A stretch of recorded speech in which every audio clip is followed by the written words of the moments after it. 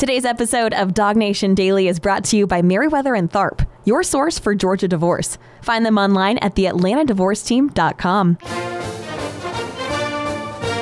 Presented by DawgNation.com. This is DawgNation Daily, the daily podcast for Georgia Bulldogs fans. Here's your host, Brandon Adams.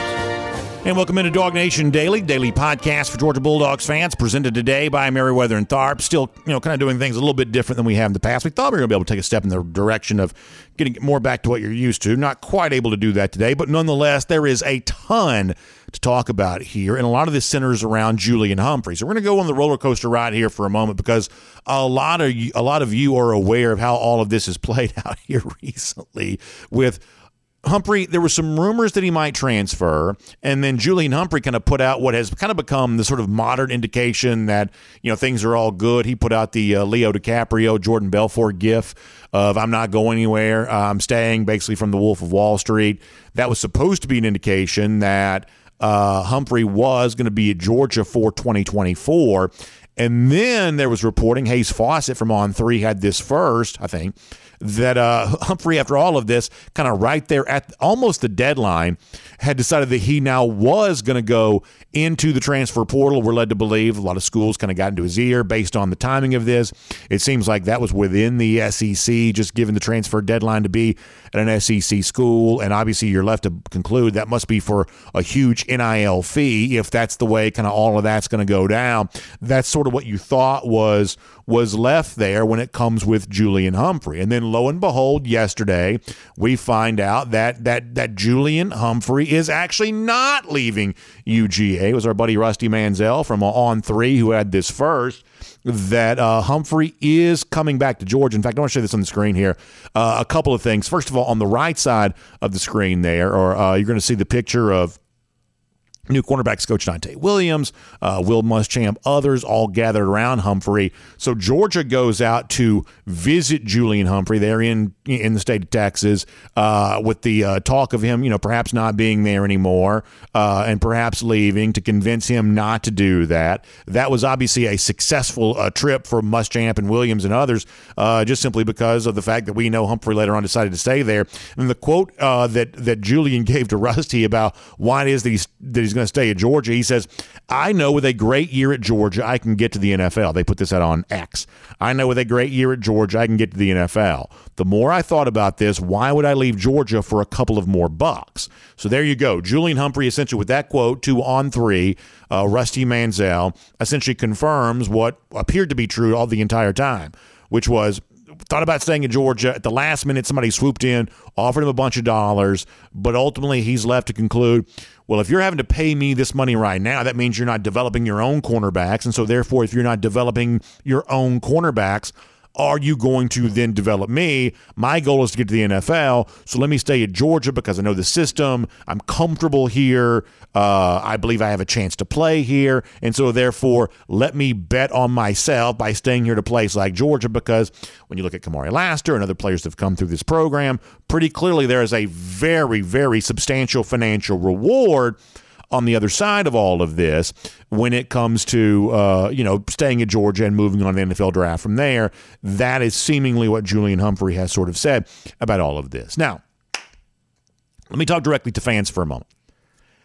I think this is a better story than some of you want to give it credit for. And I get where some people are coming. I really do.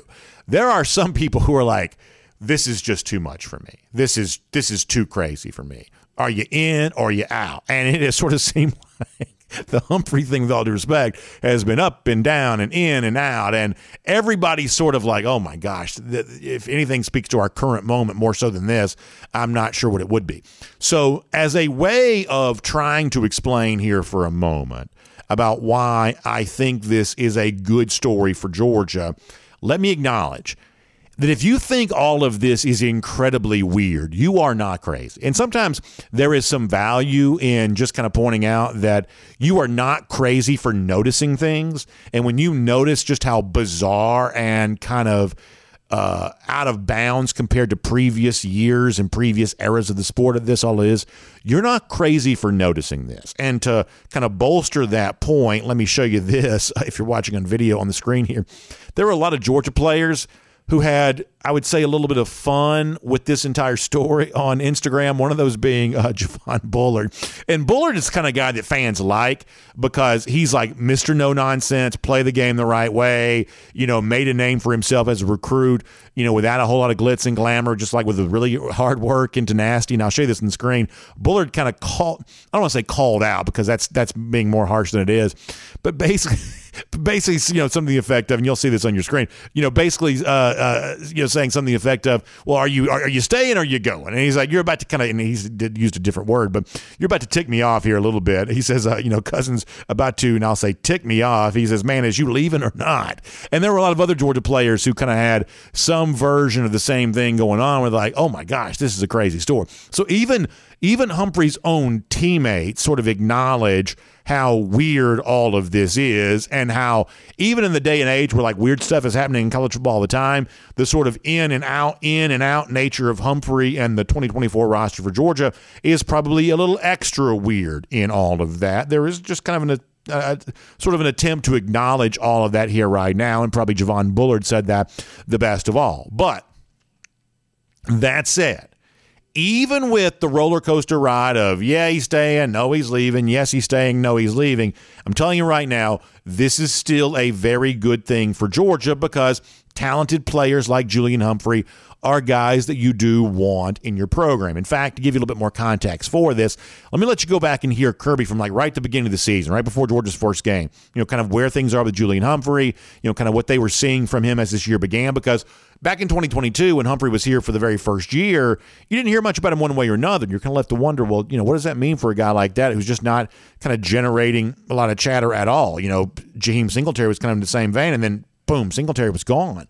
But Humphrey chose to stick out after his first year and eventually started to stick out a little bit, during practice, so much so that at the beginning of this year, Kirby Smart did kind of acknowledge the talent that Humphrey had and the work that then cornerbacks coach Fran Brown was trying to do to bring all of that out. This is what Kirby said about Julian Humphrey as the 2023 season began. Here's Kirby. Yeah, I think Fran's done a tremendous job with Julian. He's a fast guy that came in, kind of raw talent, had not played a lot of the techniques that we're teaching in terms of multiple coverages. He played a lot of man, and he's grown as a player. He's gotten tougher. He's gotten more physical. He still has not arrived. He still has moments that make you wonder what he's doing. Then he has wow moments. He's made some really good plays in camp, but he has to continue to play in and kind of buy into the process of getting better at that position, and he'll get better because he's talented. So I think that's a really good description from Kirby Smart there about what Julian Humphrey is as a player. A little bit raw, a lot to learn, a lot of ways in which he needs to grow, and over the course of his time at UGA, he has been growing. And obviously, Georgia believes that he can take that next step with his growth. Otherwise, they wouldn't be working as hard as they've worked to keep him in the program and put him in a position to do all that here in 2024. And this is why I think if you're a Georgia fan, you have to be really happy about this, because we had a couple different kinds of coaches right now. Almost every coach looks at the current landscape of the sport and realizes something's not quite right about the sport the way that it's all playing out right now. There's something about this sport right now that needs to change. In fact, Kirby Smart the other day kind of got on his soapbox a little bit after the Orange Bowl about, the bowl opt-outs and things like that. There's a lot of examples where coaches sort of get to their breaking point and they have to kind of scream out and say, yo, the way that we're operating business right now is just too weird. It needs to change. And every coach right now is being forced to endure tons and tons and tons of change. But here's the thing. What Georgia is showing you is, and what Kirby Smart and Dante Williams, the brand new cornerbacks coach, and Will Muschamp, who's been working with the defensive secondary, what they're showing you is that even at a time in which the sport is dealing with wild, radical, massive change that in some cases may not be changes for the better, that within the confines of trying to put a team on the field for the upcoming season and be as good as you can be with the players you're able to have, Georgia is showing its ability to roll with the punches and do what is required. Confront reality on reality's terms, and that's really valuable because if you look at some of the social media responses to all this, or what commenters may be saying in our live show here right now, or what people are saying on message boards, things like that, there's a certain sense in which fans get to their wits' end more quickly than coaches do, and fans want to say, oh, man, I don't want this guy on this team. If this is the way he's going to behave, I don't want him on this team. But you don't want your coaches to behave that way. You don't want your coaches to have as short a fuse as fans do, because while you would love for reality to function that way, that if you're not all in, then you're out. If you're not 100% bought in, then you're out. That's the way that you wish the world functioned, but the actual reality is a little bit different than that. And in fact, I'm going to say it this way, that if you're a program like Georgia and you want to set a really high standard to say, okay, we're going to take very talented players, we're going to ask a lot from them while they're here, we're going to make them physically and mentally tougher, put them through a grind that other programs will not put them through. And on the other end of that, they're going to reap the kind of financial rewards that also rare as well. If that's what you're going to ask from players, that's obviously not going to be for everybody. And there are some people who disqualify themselves to begin with. There are some recruits that take a gander at UGA and decide, you know what, I don't want this. This is not for me. They sort of self-select and they sort of disqualify themselves to begin with. There are others who are like, you know what, that is for me. I kind of consider myself to be a little bit of an alpha. I kind of consider myself the kind of someone who thrives in tough conditions. I want to be around other great players, and I want to stand out ahead and on top of those other great players. And so therefore they are attracted to Georgia because of all of that. And we, for the most part, kind of fully understand that. But here's the thing I believe the Humphrey story kind of brings to mind, is you've got to have room as well for kind of a third category, that if you're a Georgia program, if you're a Georgia coach, and you're setting a really high standard for what you're going to ask for players, you have got to have some room for the category of undecided. Because anybody who signs up too quick, anybody who says they buy in too quick, there is a real big risk that player has done so without, to use a phrase made famous from somewhere else, without fully counting the cost. Like there is a chance that if Georgia's a tough place and a hard place, and if you buy into that too quick without fully counting, the cost of what that's going to require, then you've made a decision that's going to end up, cost you anyway. So you've got to have some room in a category for undecided. And that's what Julian Humphrey was. For a while, he was sort of undecided. I'm not sure if I want this or not. Later to conclude that that's obviously what he wanted to do. And then the other part of this is there as well.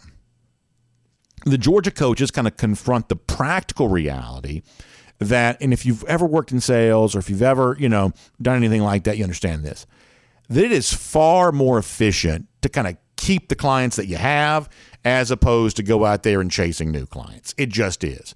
So if Georgia loses Julian Humphrey, they got to go out and find another Julian Humphrey. And this is why, fans are like, man, I'm done with this. This is, this guy's not bought in, whatever. They want to be a little bit more critical. They want to have a shorter fuse than the average coach does. Georgia coaches can't afford to do that because they know all of this is roster management. And when you think about a potential NFL level cornerback, well, if you lose Julian Humphrey, well, now you got to go out and find another NFL level cornerback. And it's not that Georgia can't do that, but it's way easier just to fly to Texas and re-recruit this dude because you've already won this recruiting battle like 3 times. You've already recruited him and convinced him not to transfer like twice. So clearly you know how to win this recruiting battle because you've done it 3 times before. To go out there and convince him for like a 4th time to either come or stay at Georgia, that's way more efficient, even though it seems like a lot of work to fly out there and, battle some NIL offer and things like that. It's way more efficient. It's probably 10 times more efficient than having to then go out on the open market or in the future recruiting class or something like that and try to do all this all over again. So the Georgia coaches, Kirby Smart himself has said so much, the Georgia coaches obviously see a reality in the sport right now where this is not the way that I want things to be. This is probably not the way that I think things should be. But this is also a Georgia coaching staff that's willing to confront reality on its own terms and willing to negotiate the modern age, how the cards are actually dealt. And I think that's a very good thing. There are a lot of reasons not to like some of what college football is right now. That's just the truth. That's just a reality. But even as the sport kind of has its sort of unsettled foundation. We still want Georgia to thrive. Those of us who are UGA fans, we still want Georgia to do well. We want Georgia to figure out the competitive part of this while the rest of the sport sort of tries to figure out the foundational aspects of the rules and how all this is going to work. We still want Georgia to thrive in the environment no matter how chaotic the environment is. And the ability to hold on to Julian Humphrey, the ability to kind of put past the idea of, I can't believe you got to recruit your own roster every single day. Well, guess what? Get over it. That's the way things are right now. That Georgia has figured that out, and they are seemingly doing that pretty well. Not every guy in every situation, but most guys in most situations, Georgia is still figuring it out. That Kirby Smart is still a young, hungry football coach and still a guy that's willing to just sort of roll with the punches and ride the roller coaster up, down, and everything else in between. So we may not like the circumstances that caused Julian Humphrey to be in and out and in and out and ultimately in for good. We may not have liked those circumstances, but if you're a Georgia fan, I believe you should love the outcome. I think you should be glad that the Georgia coaches are capable of creating an outcome like that, even in the midst of all of these weird times. And this is DawgNation Daily, the daily podcast for Georgia Bulldogs fans, presented today by Merriweather and Tharp, and I'm Brandon Adams. And thankful to our friends at Merriweather and Tharp for making the show possible. Big-time job they do, obviously, in taking care of folks in what can be one of the most challenging situations you're ever going to deal with here. And I take this really, really seriously, especially as we start the new year. You know, holiday times of year can be really challenging if you feel like you're in a relationship that's coming to an end. And y'all know how I feel about this. And, you know, if you can work to save your relationship, I believe that's a work that's worth doing. But I'm also, once again, to kind of keep the theme going we had a moment ago, I'm also a realist, which is some of you have tried that. Some of you have tried every single angle, every single option. You've done everything you could to save the relationship, and you've now gotten to the point where you perhaps think that the relationship is just not salvageable. I get that part of this there as well. So what's the next best thing? For someone facing less than an optimal situation, what is the next best thing? Well, I believe the next best thing is to have a strong advocate on your side, the likes of which that Merriweather and Tharp I know can be for you, because Bob Tharp's a good friend of mine. And I see the work they're doing for people on a regular basis. And you know, we've been talking to you about them for a long time now, and one of the things that we can tell you about Merriweather and Tharp is the care and the service they've been showing to folks in the Atlanta area for a long time. They're now expanding that out and showing that same level of care and concern to people all across the state of Georgia. Offices coming up in Savannah and in Athens, and soon probably all over the state there as well. So it's a new website for you to connect with for our friends at Merriweather and Tharp if you believe divorce is an unavoidable next step for you, or even if you think that it might be and you want to have a conversation what that might mean for you. Check them out online. It's GeorgiaDivorceTeam.com. That's GeorgiaDivorceTeam.com, because Merriweather and Tharp is your source for Georgia divorce. Now, let me say one more thing about this, and then we're going to move on. One of the things that people have perhaps the most questions about when it comes to the divorce process is the way in which you're going to pay for it. What is the financial or sometimes cost certainty that you seek around something like this? Well, once again, Merriweather and Tharp understands that, and they understand for different people, different options make more sense. There are some people who this is sort of a quick, simple thing. Everybody's on the same page, and so therefore it's quick, it's simple. Well, Merriweather and Tharp can offer you kind of a DIY divorce process here that can be, very affordable, as low as $99 in some cases. Others want something that's a little more hands-on than that. They call it the M&T assisted model. You can get that for as low as $1,749. How about the model M&T level of service? This is an interesting thing, and probably the most, popular sort of the menu of service they offer, perhaps the most popular here right now.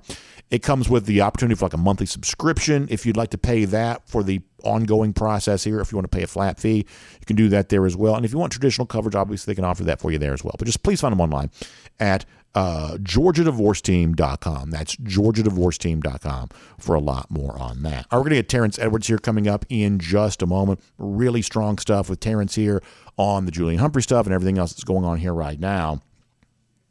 But prior to that, I want to go around the doghouse. And I want to take some time to celebrate the conclusion of a career for really an amazing Georgia Bulldog. Yesterday, it became official and final that Sedrick Van Pran-Granger, the longtime center at Georgia and really one of the great players that's played at UGA during this national championship era, his career at Georgia is coming to an end. And I want to show you this on the screen here. Connor Riley had a great story up with Sedrick Van Pran-Granger. And there was a quote in there that from SVP that I just think is really strong. And I wanted to share this with you here for a moment and kind of using this as sort of a way of looking back on what an amazing career it's been for SVP. So we'll put this on the screen. I'll read it to you. This is the quote that Connor got from Sedrick Van Pran about how he'll remember his time at Georgia. He says, "I think the thing that will stay with me the most is the joy we brought the regular person.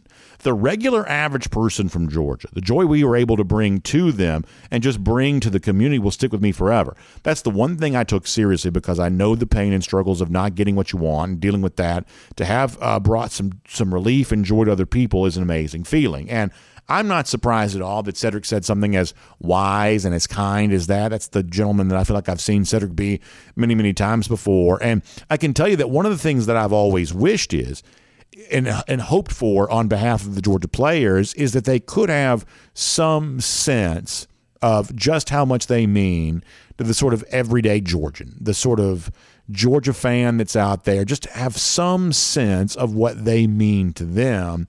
In the case of Sedrick Van Pran-Granger, you certainly get the case. That is what's true. That SVP really does get that and really does understand just how much Georgia football means to Georgia football fans and how proud those of us who are fans are of these guys like SVP who represent the program at such a strong level. And, SVP has been showing this level of wisdom really the entire time he's been at Georgia. There was the thing we played for you about a couple of months ago now of him talking about his great memories of the national championship and things like that, and the interaction he had with another DGD, Nick Chubb. And once again, to sort of further the point of just how special a guy like Sedrick Van Pran-Granger has been, his words and talking about the interaction with Nick Chubb, memories from that national championship and how proud he was and how much he believed those dogs that had come before him had laid the foundation and the groundwork for all this to take place.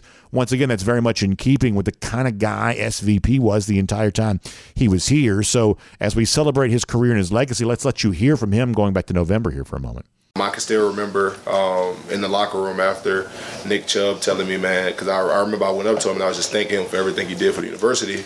And I just remember him telling me, like, nah, man, thank you. I can finally sleep again.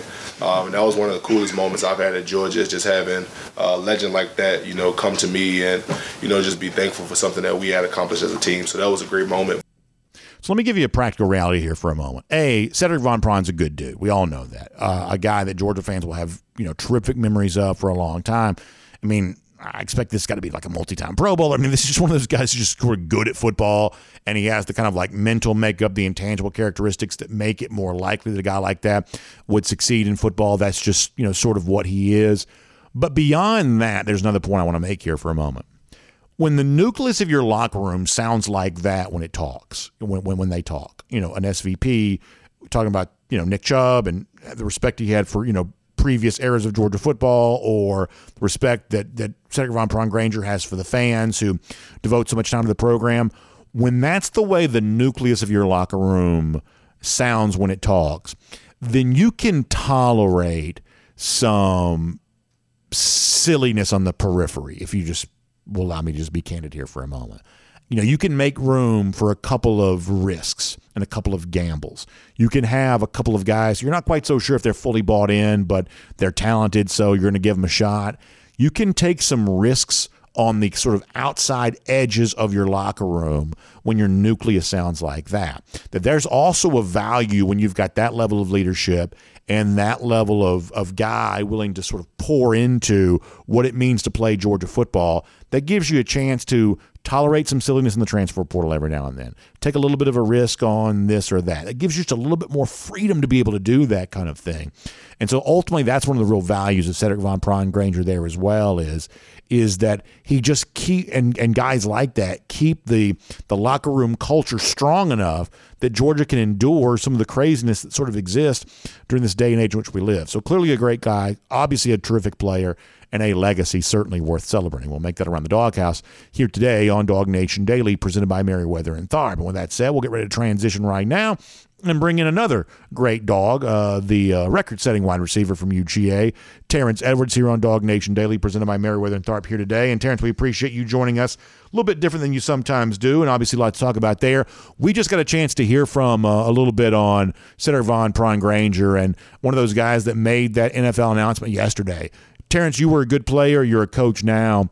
When you see guys like SVP come in here for 4 years and literally a great player, a very strong player from the word go, terrific career, always saying the right things, always doing the right things. Do you have an extra appreciation for that? Because as a player, you know sort of how hard it is to live in the spotlight and never really mess up, never really do anything other than contribute positively to the team. I mean, to me, SVP is one of those guys that ought to be celebrated as among the best that's been at Georgia during this national championship era. What do you think when you see a guy go about his business that way? Oh, I love it. I love the guys that come into Georgia and do everything that he said he was going to do from day one. He stayed grounded. And my biggest thing that we're losing from SVP is has nothing to do with his talent. It's his leadership. I think he was one of the biggest leaders on the team, especially on that O-line. And that's what we're going to miss, his voice in that locker room. And now someone else is going to have to take his place. But I'm going to miss his leadership and his and just his professionalism and the way he went about his business as a Bulldog. Anything else about the draft declarations that have taken place thus far that have stood out to you? I'd say that to this point, we haven't had any huge surprises. I was a little bit hopeful that Ladd McConkey might come back, but ultimately expecting that he probably would go to the NFL now he is. Kamari, no surprise there. Javon Bullard, another one of those guys. I would like for him to come back, but I get why he's leaving. Tyke Smith, maybe no surprise there. Thus far, it seems like everything in terms of the guys that have left, for the most part, this has all been pretty much as expected. Is that kind of where you see that? Yes, I think everyone that's declared for the draft is the guys that I assume that would declare for the draft, and especially Javon Bullard. I think his draft stock, I don't think he could get any higher or lower. He is who he is as a player, so I just think he go out right now while he's hot. We're going to miss him. I think he was a terrific player, terrific leader. And Ladd, I assume Ladd would go out. It's kind of 50-50. I wouldn't be surprised either way with Ladd, but I'm happy for Ladd from where he's came from. One of the guys that no one wanted, thought was wasting the scholarship on. Now he's one of the fan favorites. And you just root for guys like Ladd McConkey. No, that's exactly right. Now, on the flip side of that, you've also got the potential here for some good news for Georgia where there's growing chatter that like Nazir Stackhouse, Warren Brinson, maybe both those defensive linemen come back. I think people are expecting Dominic Lovett and Ra Thomas to be here next year there as well. Tate Ratledge seems like he's probably going to come back too. That there is, I think, a thought out there that some of those guys that could leave are going to come back. And boy, especially the defensive linemen, probably more than anything else. But the veteran presence of those guys that I just mentioned, there is still some room here for Georgia to get some pretty good news in terms of veteran players who could leave, who could try their hand at the NFL, but are going to come back and give it a go one more time for Georgia. Most definitely. But I think having that experience on the defense line is going to help. I really like the young guys that we have, Christian Miller, Jordan Hall. I really like that group, and I really like the way that they grew up this season. But I think Tate Ratledge is a big one. Having to replace our center, now we have an experienced guard. The right there on his right side will help whoever takes over that center position, like going to be Jared Wilson, I think his name is. Yeah. So to having a veteran on his right and his left is going to go a long way with the offensive line calls. So Tate would be a really, really big addition if he comes back. To shift gears here, do you think the Georgia coach is going to be popping champagne bottles once it gets to midnight tonight when the transfer portal officially closes for UGA? And people who understand that a lot of teams have a slightly different portal window because every team got a 5-day extension, kind of after January 2nd for when they played their bowl game. So the NCAA end of the portal window is January 2nd, but Georgia's was 5 days past December 30th, and so that's tonight at midnight. This has been a wild ride for the coaches, and I would only assume these Georgia coaches will be very happy once that midnight time frame comes and that portal window for Georgia officially closes, and they can watch, I guess, Alabama squirm around for a day or two more. But for Georgia, that portal window closes tonight, and Terrence, I'm guessing the Georgia coaches will be pretty happy once that time gets here. Most definitely. I think, this is one of the times where Kirby and company has to re-recruit their own players. So that's a new thing in college football where you got to re-recruit your team players that's already on your team and try to convince them that Georgia is the best place for them. And with the Humphreys kid, I think Georgia's the best place for him. I'm happy that he decided to come back because I really like his potential. His speed is one thing that is his strong suit. So I'm happy that he's coming back because you can't have too many good defensive backs the way teams are throwing the football these days. So I'm happy that he's coming back. But I know that Georgia staff is excited and elated that they can turn the page on something else and try to focus on the young guys that's coming in and this team for next year. Well, the other thing about the Humphrey thing, too, is that this is a guy that you've already vetted. You know he's a good athlete. You know he's the kind of player that you want on your team. So to me, it just makes more sense to go out and, even if you don't love the idea of re-recruiting your own players, better to re-recruit a guy that you already have a relationship with as opposed to starting a brand new relationship from scratch, some sort of cold call with some other, guy you don't even really know.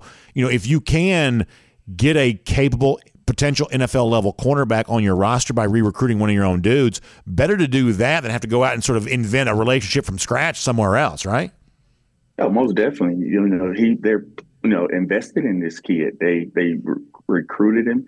They brought him in. They've done everything they can to make his stay at Georgia everything that they said it would be. And I think it has so far. And that's why you see that he's staying. And from what I've been told, that he trusts his Kirby. And I think that goes a long way. And also with Muschamp. So he's going to compete for one of the starting spots. And why not compete for a team like Georgia, one of the best teams in the country, a team that's probably going to be one of the favorites next year to compete for a national championship. So why not do it here? So I'm happy that he stayed.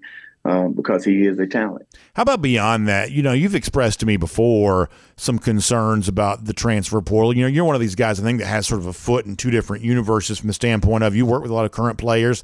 You understand their plight of just trying to find a place where they can play. And sometimes even, as you've said on social media, sometimes even their current team, is sometimes not exactly, sometimes they're sort of encouraged to go into the portal. So we know that it's just a challenge. We talk about the challenge for the program, but it's a challenge to be a player too, because you've got 4 years to find some place where you can play and maximize your potential. And as someone who works with players, you get that. But on the same, token, you're also from the same generation as some of us. And, all of this radical change around college football, I've heard you say on the show before, you're not quite so sure how good all of, that is for the sport overall. Like, what do you make of the craziness that we have been seeing and the fact there seems to be kind of no end to that in sight? What do you make of that right now? The first thing I think about is the player get the bad rap. I think the social media fan base is just tear apart the player when they really don't understand that it could have been coach's decision. It could have been, and this is the thing about it right now that a lot of people don't understand. It's a lot of adults behind the scene is making the decision because of money. So it ain't just the player wants to leave or this player is leaving. It's a lot of things behind the scene that's leading players to leave, and it's just not the player's decision. And that's what I want a lot of the people to understand, that yes, we'll tear down the player. We call them all type of names, but it's the adults in the background for a lot of the times that why players leave. Not the only reason, but that's one of the reasons. Coaches decide that they're no longer wanted. Then the player wants to change. So there's a lot of things that goes into this movement. I think everyone, including myself, like I would love for players to have free movement, but I don't think this is not what I thought about. I think like Joe Burrow was a good example of the portal being a success. The quarterback at Washington right now is what the portal is made for. You got kids who's at their institution for 6 months. Now they're leaving. That's just not, you haven't even got time to compete for an opportunity yet. Now you're leaving. So there's some good and the bad along with the portal. And college football has definitely changed. And us older folks have to get up with the times because it's not going back to what I love and about college football. Well, I think you're bringing up an interesting point on two sides. On the one side, maybe some players a little too quick to want to, what you might describe as sort of abusing the process a little bit. Maybe that's the case. On the other side, as you said, the idea of like the Michael Penix thing is actually a pretty rare occurrence, right? Where it's like, if you're a program and you're saying, well, we may not have recruited very well, but that's okay. We'll go out and, bring all these guys into the transfer portal. I mean, Terrence, look around at how few teams are really truly changing their fortunes all that much via the portal. Michael Penix is the perfect example of a guy that was in Indiana, goes to Washington, and now he may win a national championship. Some people would say maybe should have won the Heisman Trophy. The guy who did was also a transfer quarterback too. But there's like 100 and something quarterbacks in the transfer portal right now, and most of those guys are not going to play like Michael Penix. So it's just kind of interesting that while the players are trying to figure their stuff out, for the coaches who sort of see the portal as a little bit of an easy button, I'm not really quite so sure how many examples there are to actually prove that's a valid point. I'm with you right there. I think you build and grow. As everyone knows, that I call myself a talent developer. It's not an easy fix. You got to work overnight to become who you want to become. And I'm okay with, going and plugging a guy here and there, but to build your team, it has to be developed within. I think Kirby has done a great job of, yes, we went out into the portal and got players, but majority of the players that have success at Georgia's guys that he's developed along the way. So it's about development. Some schools, their philosophy is going out and try to get the best players in the portal. But one thing I can say about, I guess it's the culture that Georgia have built is that these players love Georgia and they love playing for Georgia and love playing for their teammates. And that's one of the things that I saw, especially with Georgia playing against Florida State, that these guys truly believe in the Georgia brand. Not saying Florida State didn't. I'm not saying that at all, but I'm just talking about Georgia specifically, that you're seeing that they love playing for the G, love playing for the Dogs. And you saw that for the bowl game. No, I think that's a really interesting point. Speaking of the bowl game, let's talk about that here for a moment. 63-3. Georgia sets a record for the largest margin of victory in a bowl game, actually breaking the record that Georgia had set last year in the national championship. Terrence, what did you think about all this? As I tweeted, I'm going to take every win that the Bulldogs take. Well, I didn't personally enjoy the game. Scoring 60 points on that team just didn't do it for me. I tweeted that and just had back and forth with people. Some that love every second. As a former player, as a competitor, I want to go out and beat your best. And that wasn't Florida State best. And it wasn't Georgia's fault that Florida State didn't put their best out there. So they went out and did exactly what they should have done. Went out there and played Georgia football. And the results showed that you saw one team that was invested and one team that wasn't. But I wish Florida State had their starters, and I would love that game would have won that game by 28 points. That would have been better for me because I know we played their best. And we didn't play their best, but I'll still take the win. The 60-point victory don't move me whatsoever because we wasn't playing their best. So I get where you're coming from on that, and I don't deny the game was a mockery, right? This was a sham of what's supposed to be competition. I get all of that, but I do put some of this on Florida State, which is you can't lose by 60. I get the idea that you're heartbroken about not making the playoff, and I thought that Mike Norvell was at least very good at being very honest and candid throughout the week about just how much that frustration does linger for the program. They're going to work to make sure that doesn't hurt them in the future because of how real that is right now. I actually respect a guy like that who is willing to be so honest, but you can't lose by 60. Opt-outs, whatever else, you got to be more competitive than that. So to me, it's not a full shrug, what are you going to do, as much as it is, okay, this does demonstrate a little bit of a difference because we believe that Georgia had every right to be mad, too, about not making the playoff. In fact, we would say that Georgia has even a better argument for why it should have made the playoff. And yet somehow, some way, Georgia still figured out a way to take care of business, even against a sort of depleted version of Florida State. But some of that depletion, I think, sort of speaks to, I hate to say it this way, but what is it's just sort of a different level of commitment overall at a place like Tallahassee. I think so, and a lot of the better players are transfer players as well. So, that's a good point. Do you really have that that Florida State Seminole blood in you when you was there for 1 year and you went to try to improve your draft stock? So that could be one way you could look at it. And all the Georgia players probably had a bad taste in their mouth from the SEC championship game, and I think they had a lot of motivation. Florida State had a lot of motivation to prove people wrong that we should have been there, but it goes back to the Porter kids and how invested are you?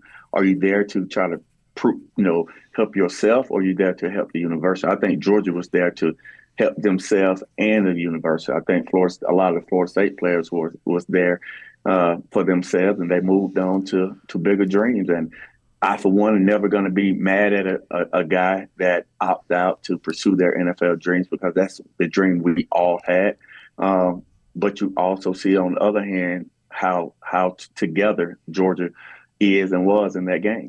And the time we have left, I want to talk about a couple of players from the game, because I'm curious of your opinion on this. We can do this kind of quick if you want to.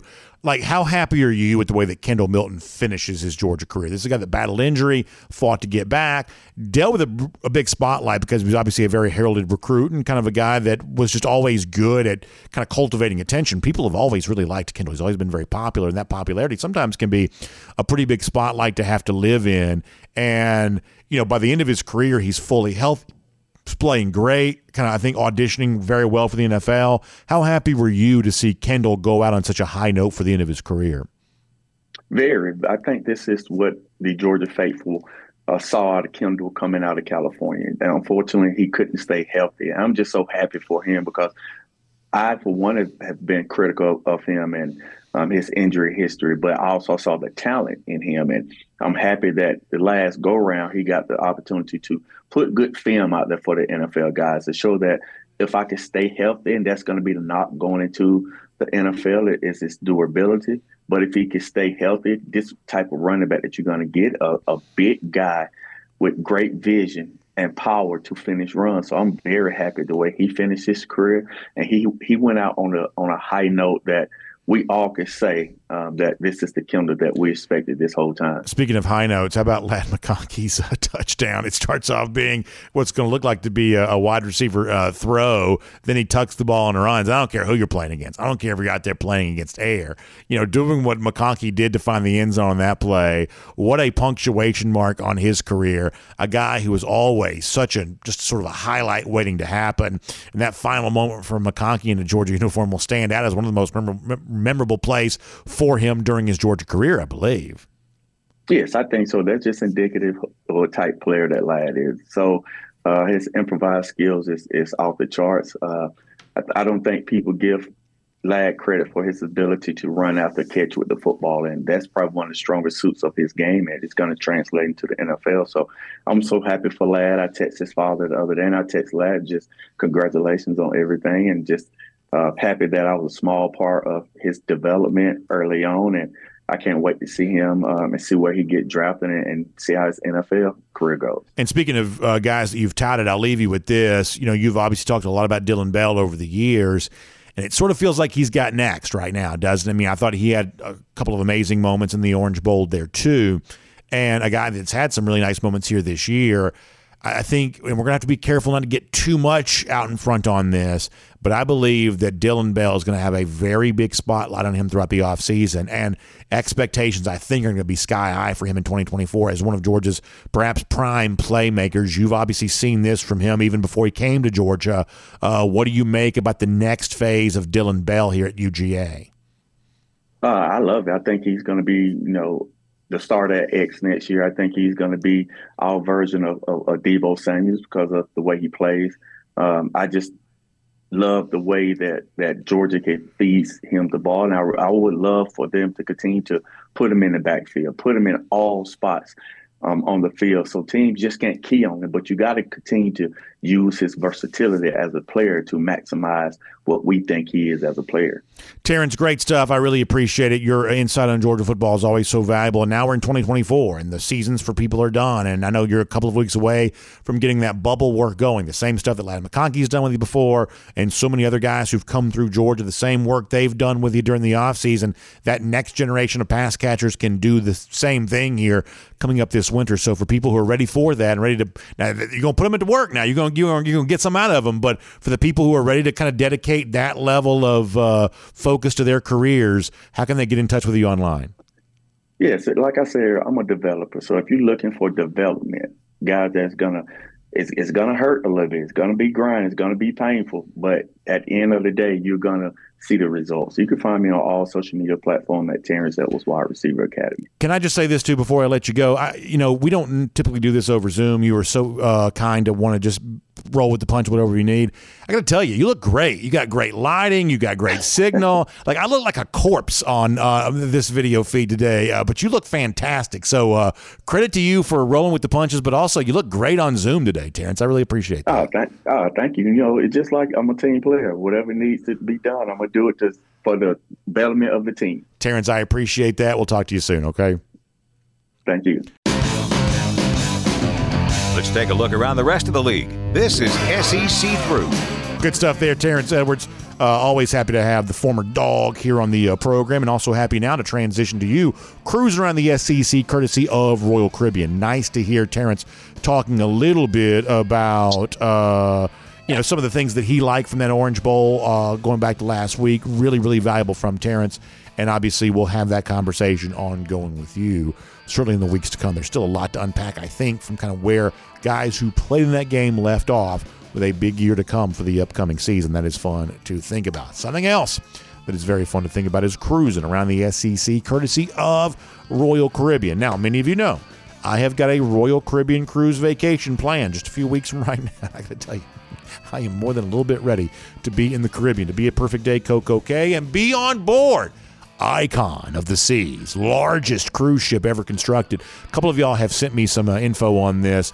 I guess it was spotted in Puerto Rico, and some folks got some photos of it. And what's cool is that, it's the biggest ship they've ever done, but it's also a new category of ship. That means that if you've kind of gotten used to some of the stuff you'll see on the Oasis-class ships, and by the way, our DawgNation cruise this year going to be on an Oasis-class ship, then you kind of take some of the inspiration from that, but it's also kind of a redesigned ship, which means it's going to look and feel different than any other cruise ship that Royal Caribbean's ever put together and put into the market. That means more specialty restaurants, more specialized, kind of first-class entertainment. The thing that Royal Caribbean's probably the most known for in kind of the family cruise space is the entertainment offerings they provide. This is going to be another example of that here on board Icon of the Seas, so can't wait to be a part of it and can't wait to have you a part of that there as well.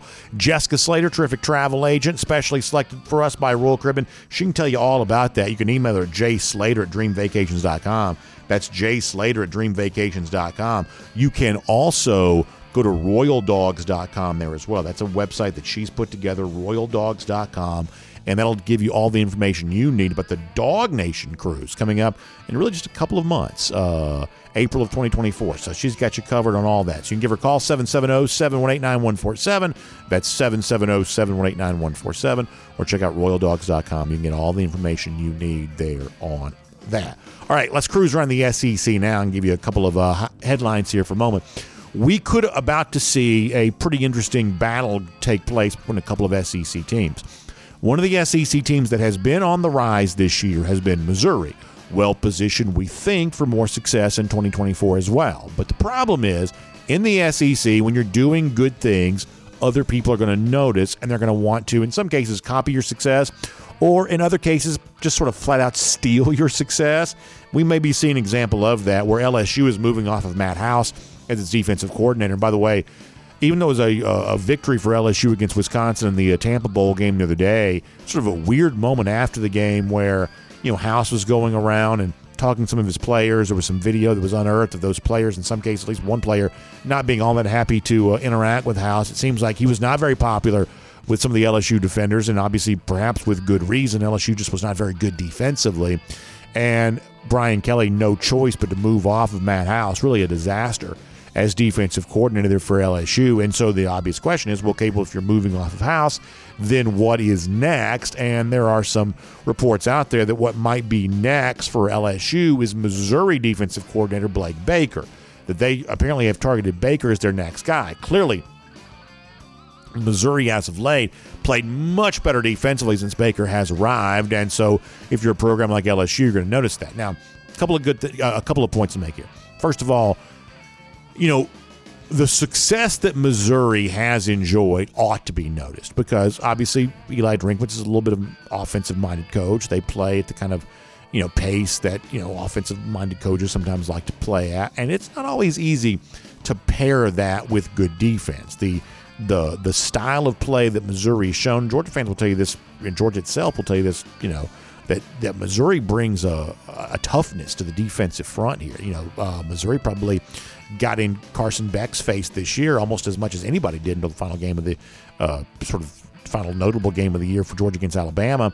And in 2022, Georgia clearly got all it wanted from Missouri there in that spot. So they have found a level of defensive toughness that offensive-minded coach like Eli Drinkwitz can't always find, and I guess you give Baker some of the credit for that. But on the flip side of this, LSU is a program that all of a sudden is a little bit of in need of a win. They obviously got the Heisman Trophy for Jaden Daniels, and it was really interesting at the end of that season in that push to make Daniels the Heisman Trophy, how aggressive LSU got. If you're driving around going to downtown Atlanta that day for the SEC Championship, you saw some of those digital billboards up all over the city really kind of pushing Daniels for the Heisman. They put those, I believe, I know they put them out in Las Vegas and the side of the Pac-12 title game. They were kind of putting those billboards in spots where conference championships were being played because they wanted Daniels to not be forgotten, on that conference championship weekend. Ultimately, I guess that campaign and the play of Daniels this year earned the right for him to be the Heisman Trophy winner. But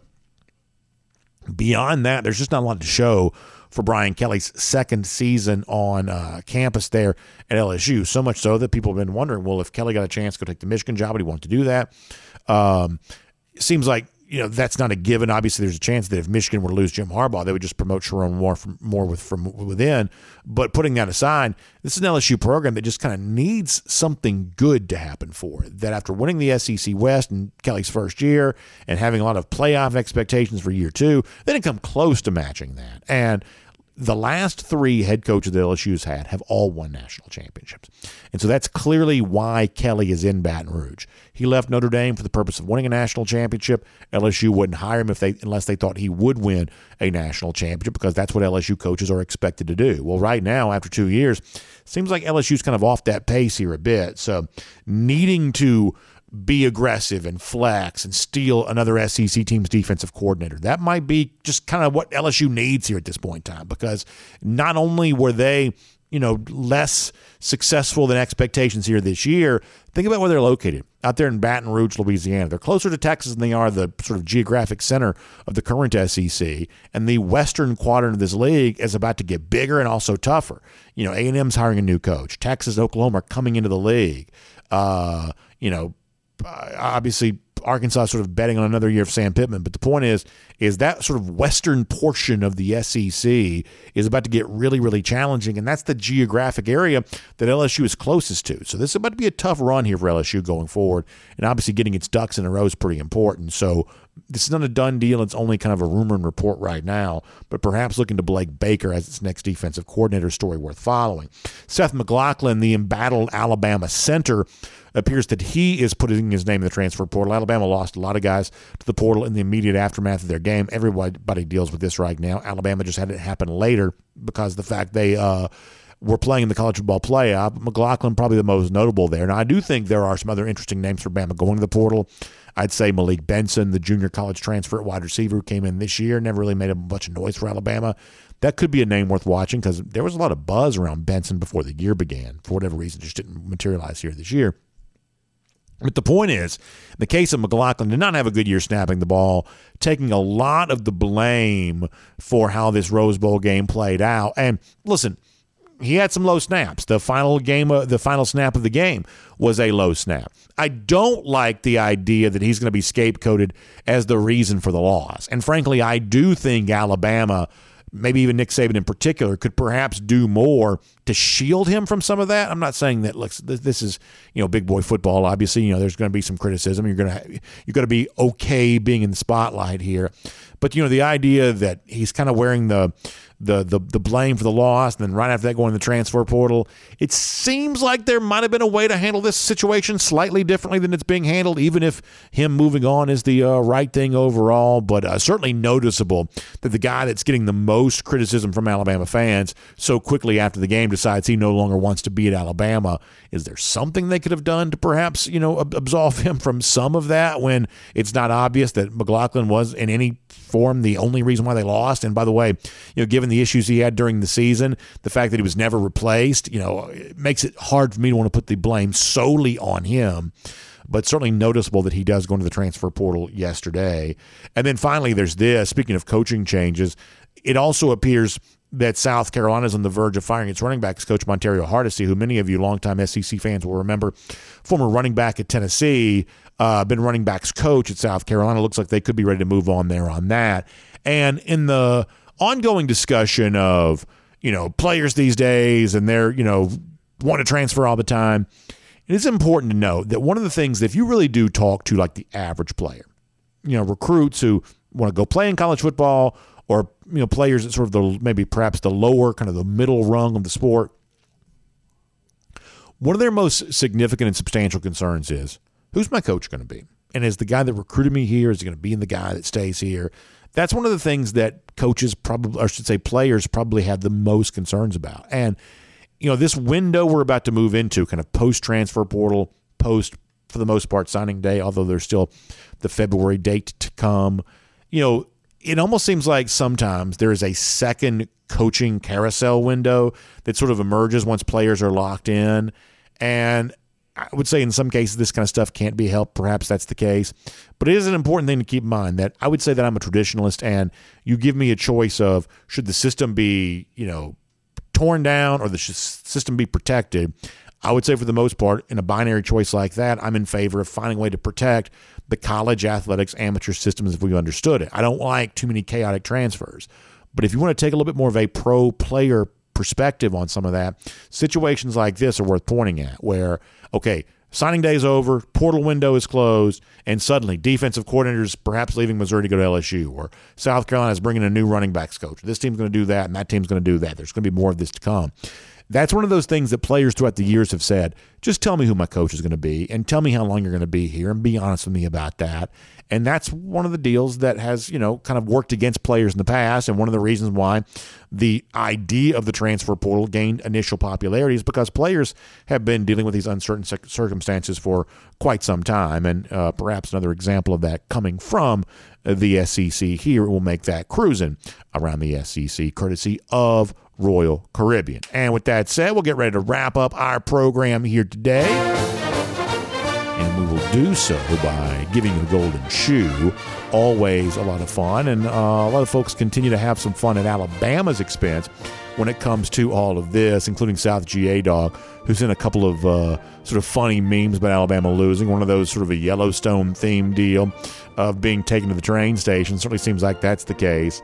And also an invitation to Bama fans to watch the national championship game on the couch, which is what they'll be forced to do. And so just keep this in mind in honor of kind of what South GA Dog is talking to you about right there, is that ultimately when Alabama fans now try to talk trash about beating Georgia, all they're really bragging about is just sort of playing the spoiler role from what would have been Georgia's third straight national championship season. Now, they did win the game, and they do have, I guess, some right to brag on scoreboard there, but ultimately it's nothing more than playing the spoiler role for what would have been perhaps the Georgia national championship, now that Alabama is just like the rest of us watching the national championship game on TV there on Monday. So funny stuff from South GA Dog. We'll give him a double golden shoe for that, for two pretty funny memes. And those lousy, stinking Gators, 1,153 days since they have beaten the Georgia Bulldogs. That's our Gator Hater Updater, and that's a number that we love to watch, keeping on climbing each and every day. We hope you all have a great day, and we appreciate you being here. We'll see you back here tomorrow for DawgNation Daily, presented by Merriweather and Tharp.